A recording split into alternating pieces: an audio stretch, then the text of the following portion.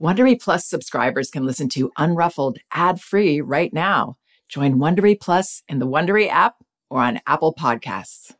There's nothing like being totally engrossed in a good mystery or thriller. Audible has thousands of immersive audiobook titles to spark your imagination and get your heart thumping. Since it's summer, you might want to check out The Vacation Rental. Very well told and very unsettling. You won't want to turn it off. And since this is a parenting podcast, I should also mention that audiobooks are a wonderfully enriching experience for children because they aren't passive entertainment like other kids' media. They engage your child's imagination and can nurture both listening and language skills. As an Audible member, you can choose one title a month to keep from their entire catalog, including the latest bestsellers and new releases. New members can try Audible for free for 30 days. Visit audible.com/unruffled or text unruffled to 500-500 to try Audible free for 30 days. That's audible.com/unruffled or text unruffled to 500-500 today.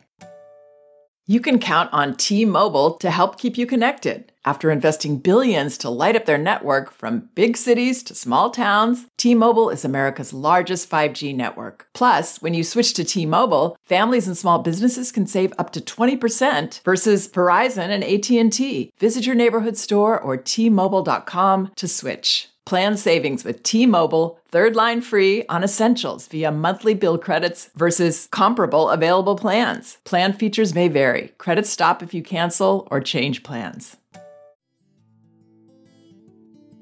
Hi, this is Janet Lansbury, and welcome to Unruffled. In this episode, I flesh out a question a parent asked me in a Facebook comment. She's looking for ways to address her daughter's continually unsafe behavior without putting her in a timeout. Okay, this is how this parent describes her situation. This was a little back and forth that we had on Facebook. Hi, Janet. I've been searching for a particular answer in your articles, but I'm struggling to find it. I'm a first-time mom to an 18-month-old daughter and curious as to what the alternative to timeout should be after a child is continually doing something unsafe, hurting another child, etc., in times when a natural consequence isn't always evident. Thank you.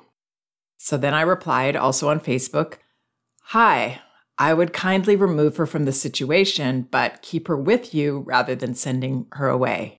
Can you share specifics? And then the parent responded, Thank you so much for your help. One situation recently was during a play date with another little girl her age at our house.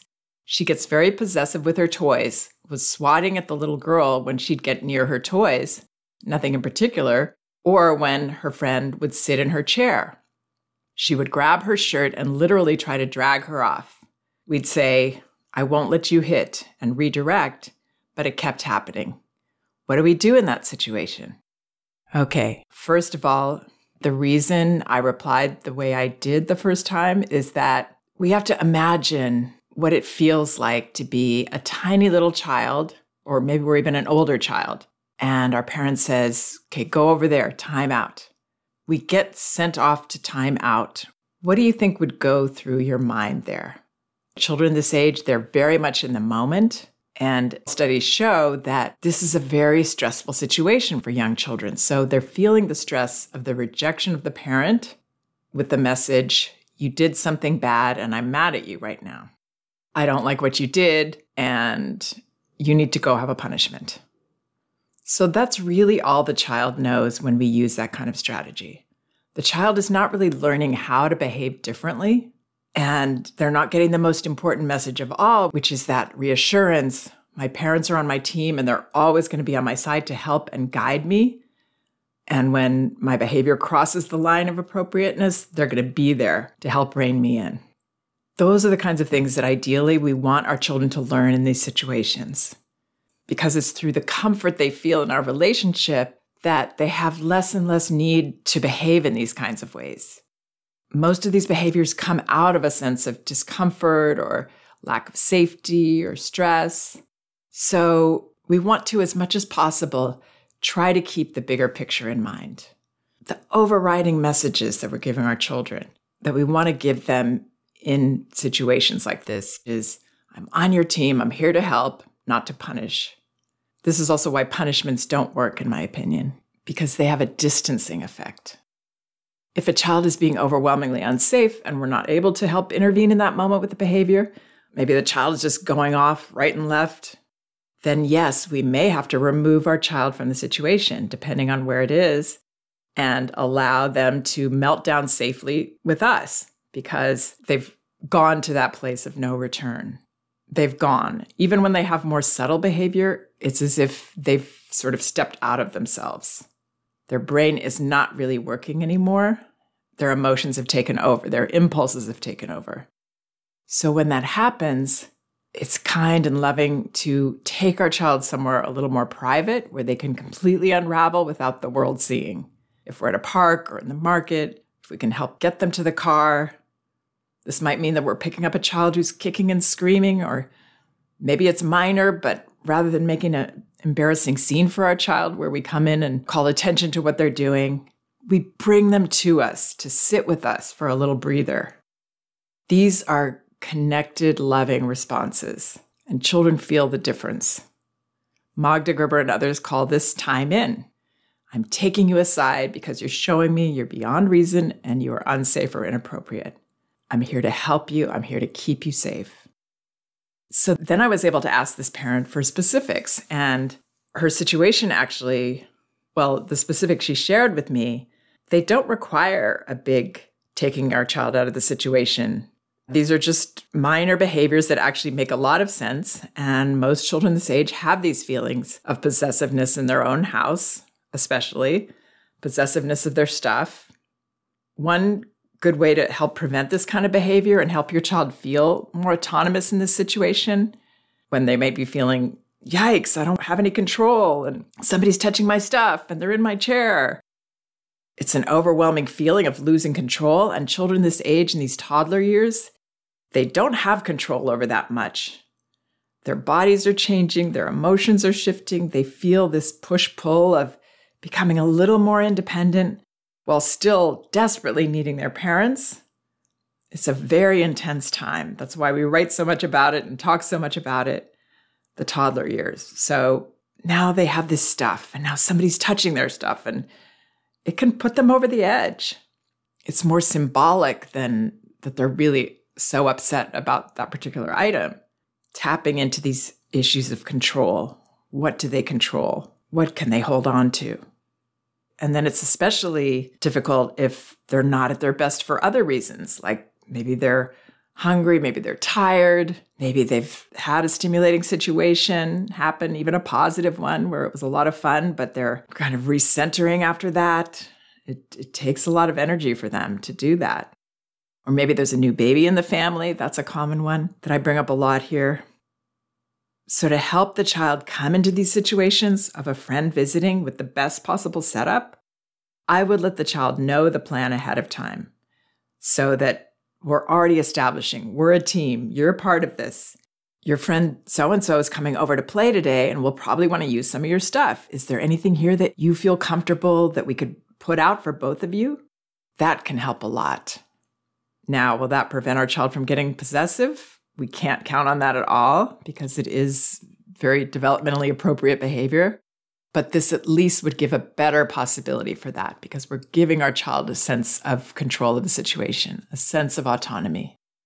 But then if she does show this kind of behavior, intervene minimally while interpreting for the children, helping them to understand what's going on, and helping your child know that her desires, you're not judging those, there's nothing wrong with those, because we really all need our desires and feelings acknowledged. But children this age, they especially do, because these are parts of ourselves we don't control, any of us. We don't control it. It's just part of us. So if we say or imply, what's the matter with you? What's wrong with you for doing that behavior? What's wrong with you for wanting to have all the toys that that other child is here to share with you? You shouldn't want that.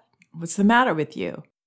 We probably wouldn't say those things, but if a child is feeling judged like that and feeling our lack of acceptance, it's going to create less pleasant behavior all the way around because, whenever we're not happy with ourselves, we're not going to be at our best with people.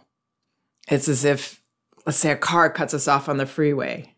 We get furious, and maybe in that moment we want to even hurt that person. but we're mature, so we have self-regulation, and so we don't follow through with these desires and feelings. But we're not bad for having the feelings. There's nothing wrong with having that feeling. We're just old enough and mature enough to know not to act on it. Well, for children, they need to know that we accept them having their feelings and having those desires. So the way that would look in this situation, Megan said that her daughter was swatting at the little girl when she'd get near her toys.